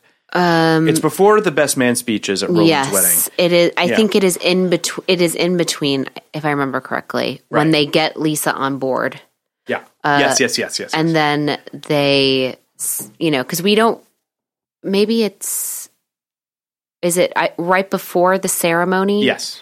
So our last kind of flashback is to the scene of yet another dance in high school, where they're all, Mike has taken Alicia, and she is, she hasn't gone with Eric, her boyfriend at the time. Right. She's clearly dumped Eric, and they're together now. Mike and Alicia are finally together again, and we have this great scene between the three boys in these great 90s suits or 80s suits. Yeah. Slims in particular, with like the black with the white like embroidery. Oh my God, so good. And that's where they kind of make a kind of personal constitution to always be mackin' and hanging. Hanging and mackin'. And then we go back to the wedding. They have their speeches. They have their speech. Oh, shout out to Carrie Galogli, gave me the little 411 info on the person officiating the wedding. Yes. Is, I forget his name, but was Rick's USC film professor. Okay. Oh, that's awesome. Who I think wrote, I think cool. They created this, they wrote it together. That's great. And who I guess is still a USC film professor. That's really cool. I love that. Yeah. That's really cool. Yeah. So we have a rating system that I think I mentioned to you earlier. Wait, you didn't get to the last scene when he gives his speech. So then Mike gives his best man speech. Well, this is the culminating, the big culminating moment. I will say that the best man speech at the end does feel earned. Like you do love these guys by the end and you understand their relationships together. And it does kind of tap into what you were saying earlier as well about this idea of the people that you stay friends with and from high school and how important they are to you. And if you fighting for those friendships, which is very hard to do, especially people move and keeping in people's lives. I did feel, I don't know. I felt like it worked. Those speeches worked for me in terms of making me understand that. Because kind of like there's not a lot said in the speech, but you realize that the film has been the best man speech, like all of the flashbacks up until that point. Yeah. No, I like that. I guess I didn't really think about it that way. Yeah. I think that it's a real kind of shaggy movie. Yeah. Where you're just kind of going on. It's very sort of kind of piecemeal together, intentional in its pacing, and it's not trying to do. I mean, short of a couple beats that feel like they're the vomit or the whatever. Like there are set piecey things in there, but they're never really dialed up to 11, so it never feels cheap. I don't know. I think that's very much on purpose. They're not dialing it up to 11 of it all. And I think it's set out to tell a pretty relatable story about people who don't generally get relatable stories told about them. And I think it succeeds in that. I would fully agree in that respect. However, it's not that high of a bar when it comes to it's not that high of a bar creatively. And I think that we've hit upon a bunch of things that maybe would have worked better. But I don't know. I think we should 0 to 99 it. Let's do it. Do you know how this works on the 0 to 99? Put it all out on the line. So I think I give a rating in 99 because you saw it in 99. I don't believe that we did. Right. I've never seen this before this. Then a rating before we did this podcast, and then a rating after we did it, as if those changed. Okay. So I'll go first. Please. I did not see it. Set it off, Phil. I did. Or set it up. whatever. I didn't see it in 99, so this is the first time I've watched this. I would say before this podcast, I probably would give it about a 67 is where I'm at. It went up after this podcast, but I don't think that I found myself a little disconnected from it. And I don't know. I quite like the performances. I just found that sometimes it just got a little meandering at times. But now I sort of, per our discussion, feel like movies like this need to just be felt and not thought about too much to a certain extent when it comes to plotting and story and all that kind of stuff. So I bumped it up to a 75. I feel like it's funny, in the previous podcast, or maybe it was the one before, Kenny and I were talking about how if we had the time, watching these movies twice would do us a big service. So it's definitely, that was helpful to me. That this really made me sort of recontextualize the film, look at it through a different lens. So that's where I'm at. I'm at a 75. Alex? All right. So I guess when I saw this film, I didn't know how to actually critique things. So it was either 0 or 100. So probably when I saw this in 99, it was like 100. Sure. So it's funny you say that we should watch these things twice, because I actually watched this in December. I had seen it, throughout, since I saw it in 99, but I had seen it a few times, but I hadn't seen it in a while. And then I watched it again in December with my 20-year-old cousin, who is a huge rap fan and just he's a huge also film lover and so he loved it, absolutely loved it. But I remembered it, I had remembered it obviously at 100, right? Sure. This is going to be great. And then when I watched it in December, was okay, I'm gonna give it I would say a 75. Definitely it's, this was not as good as I had remembered it, because I think you're left with such an emotional attachment at the end. You're left on such an emotional high note. And then, going back, it's oh God, that fourth, I kind of just, it felt a little rough. It felt like a first film. And then just rewatching it again last night, so it's all fresh, I was like, man, this shit is good. So I think I'm landing at an 85. Which is high. It's high. I'm giving it a really solid, this to me could go in the catalog of classics. It's a really good coming of age movie, and it's not one that I knew. I'm sorry, I'm not quite as high as you guys. No. I don't. I was a lot lower before this podcast than you guys. I was still above 50. I remember exactly the conversation I had in my head about it, which is basically so I gave it a 61, and I felt like I was kind of on that 59, 60, 61 level. And I do think that there's a pretty big difference between a 59 and a 60, almost bigger than any other one level drop, because I think this is 59 is about the highest I would give a movie that I kind of respected but didn't like. And I like it more than that. I like it. I think it's a good movie. But there's a lot about it that I think, I'm less into the shagginess than you are, Phil. I like that, but I understand that. Yeah, no, I know, and I think you like that. I think I see the shagginess, and the OCD in me just wants to put everything together. Yeah. I do think it needs to be tightened. I do think that there's... But yes, that being said, I think this podcast has kind of done some of that for me, and tied some loose ends together that weren't previously tied, and the whole movie kind of makes more sense to me now than it did before. So I'm bumping it up just a little bit, but up to a 66. Okay. And I think it's and for me, I'm not as generous as Phil. For me, I think it's a really good movie. I do. I think it's a much better movie for me now than it was when I was watching it. And I've said this to Kenny, sometimes, we're up against it. We're busy people. So these movies can sometimes feel like homework. So when I sat down to watch this, I was like, oh, good. Hour 40, this should be breezy. And it wasn't as breezy as I thought. And it was a little bit sort of, at times I was like, please just get where we got to go. And you can't watch this movie like that because that's just not how this movie is. So I think I was unfair in the way that I watched it.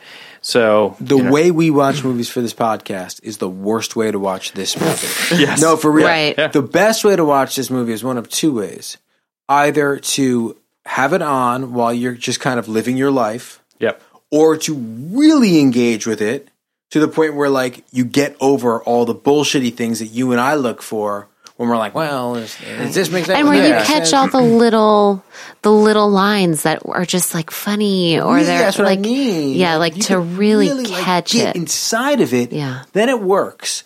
And once you've done that, then you can kind of watch it without this like, concern that I'm going to have to talk about it for 2 hours on a podcast. But so yeah, this I actually think this movie is the kind of movie that I may revisit in the future with like lower stakes on me. Right. I think part of it too is, and I don't want to speak for you, but for myself anyway, we spent all day sitting in a writer's room talking about plot and character, but like you got 42 minutes, you got 6 act breaks, whatever it is, you're constantly thinking about, what's the turn? What's the act out? How do I do this? So you're really just, structure is just beaten into you. And when things don't conform to that, it fucks with you. I totally agree with so you. you're just like, this is, so you're seeing it.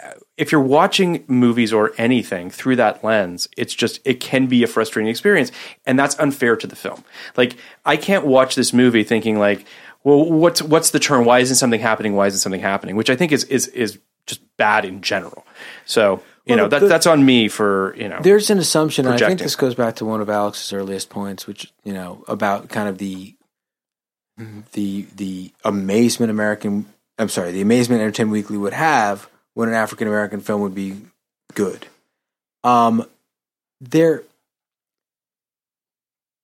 Every fucking kid who is in film school knows how to structure a movie. Yeah. Every kid in film school breaks this shit down. They're all obsessed with film to begin with, and then they take classes on them, and then they make student films, and then they write screenplays. And there is this assumption sometimes, I think, with film, certainly young filmmakers, people of color, that when you see a movie like The Wood, they don't know what they're doing. I see it in criticism all the time. You know how much guts it takes for a fucking film student to put out a movie that doesn't conform to 3-act structure? Yeah. That, so that in and of itself, now don't get It's me also wrong. insulting to think there's no intent behind the thing. Of course. So that in and of itself, like, I'm not like reevaluating in the moment. I still think that it has issues with it. I still think that there are like problems for me, but there is this like basic assumption about some movies, particularly a movie like this, that it's like, this is a gutsy movie to put out for me. It's gutsy to have it structured the way it's structured, and to really be more of a, these are the way my memories work, in almost a Lynchian way, right? And almost that David Lynch, like, it doesn't matter if it makes sense to you because I know it makes sense. To that point, I do think this is kind of a really cool first feature, and then he almost reined himself in and made a movie that I can appreciate more in Dope that kind of works better for me as someone who like sits and like obsesses over A leads to B leads to C leads I to think D. that Dope is kind of the solution to all of our, or rather the fix to the problems that we have with this film. I feel like he went back and perfected The Wood with Dope.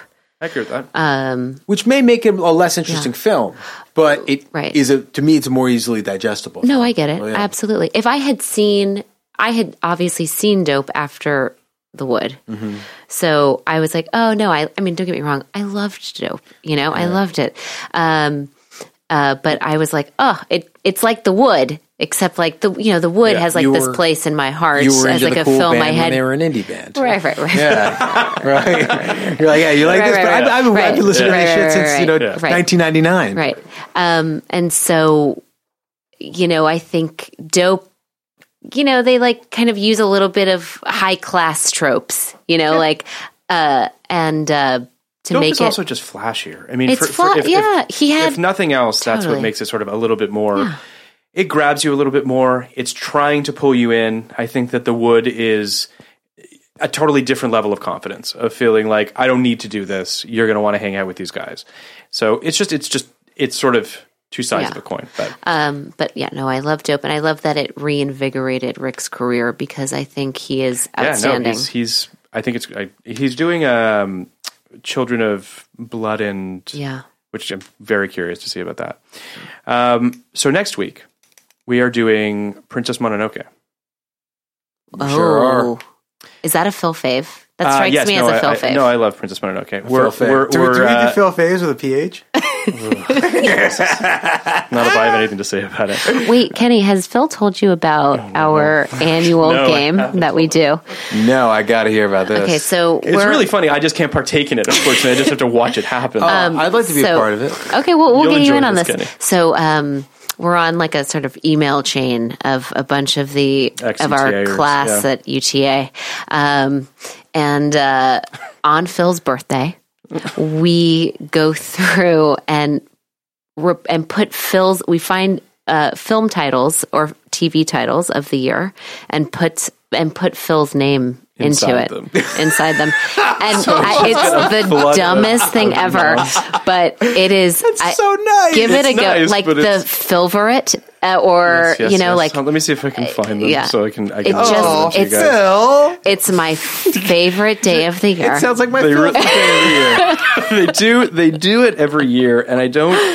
I will try to find them, right. but or is Cove somehow like pieces of it's definitely part of I'll find it, but yes, it's a lot of fun that I cannot partake in. I just have to watch as this transpires. But it's not at your expense. It is a tribute. It's not. It really is. It sounds very lovely. Yeah. It is not at my expense. I'm trying to see if I can find. I'm very jealous of that. I wonder what the would translate into as the Cove. Jesus Christ! Perfect. The Cove. Probably. I guess that seems the right. Cove. I will find them off mic, and I'll show you some. But they're pretty fantastic. Princess Mononoke with Miguel Giron. Princess Mononoke. No.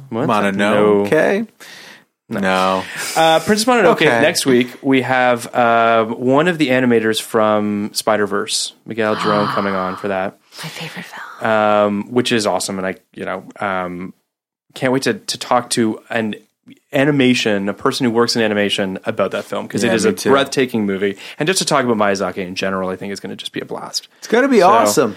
So I'm really excited about that. So what a year! What a year! Yeah, Alex, thank you so much for coming on. Thanks for having me, guys. I would love to. Awesome. This was great. This was fantastic. You really stand for your movie. Yeah, you really fought. You fought hard. Yeah, it was great. Thanks, guys. Are you on Twitter? You're not really on Twitter or anything. I'm not on Twitter. You're on Instagram. I mean, I'm there, but I just use it to get set times off of SceneStar when I'm going to a show. That's literally the only thing I use Twitter for. So you have nothing to plug other than all your clients. Right, yeah. And I have no clients who worked on The Wood. Unfortunately. But there you go. Or maybe fortunately, in that we said that it was not a very visual film. I did have clients who worked on Dope. Cool. Clients turned friends who worked on Dope. But follow me on Instagram, Alex H. Amin. There you go. That's where I exist in the social meds. I am at PM Iskov on Instagram and Twitter. Kenny is at Nybart. We are at Podcast Like 1999. You know, I unfollowed 400 people on Twitter. Congrats. Yeah, thank you. I appreciate it. I hope none of them were listeners. You condoed your Twitter? Yeah, Marie condoed his Twitter. I did. Nothing sparks joy except my friends. You're off Facebook. Yeah, I deactivated. I'm close to deactivate. I've gotten all the birthdays off that are important. My whole thing is I want to delete. I don't just want to deactivate. So it takes a lot. I need to get the pictures off. It's just the I pictures. They can have my pictures. I never really engaged, but like I haven't looked back at all. Facebook is I'm going to deactivate. I'm deactivating today. That's how it was. I was just like one day I'm just like, that's it. I'm doing it. And then the same thing with Twitter. I was like, you know what? I'm on here too much. I gotta, and I took it off my phone. It didn't work. Only thing that works is unfollowing all the people that make me go there all the time. But I kept you on, Phil. You're one of my 60. Thanks, man. Friendship, guys. You're one of my fave 60. You are hanging and macking. We're macking and hanging. Macking and hanging. Well, mack and hang. Thank you so much week for with listening. Princess Mononoke. Please rate, review, subscribe. Thanks. Podcast like it. Just podcast like it. Podcast like it's 1990.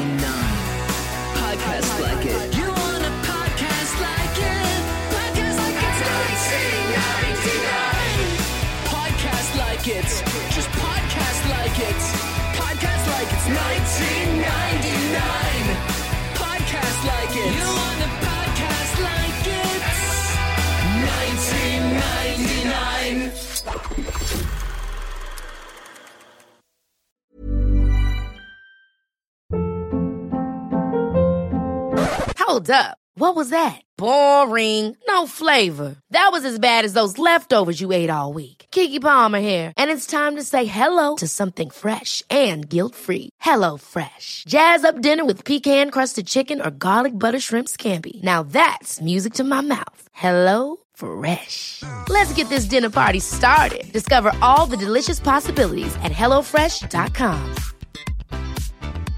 Hey, it's Paige DeSorbo from Giggly Squad. High quality fashion without the price tag. Say hello to Quince. I'm snagging high-end essentials like cozy cashmere sweaters, sleek leather jackets, fine jewelry, and so much more. With Quince being 50 to 80% less than similar brands. And they partner with factories that prioritize safe, ethical, and responsible manufacturing. I love that. Luxury quality within reach. Go to quince.com/style to get free shipping and 365-day returns on your next order. Quince.com/style.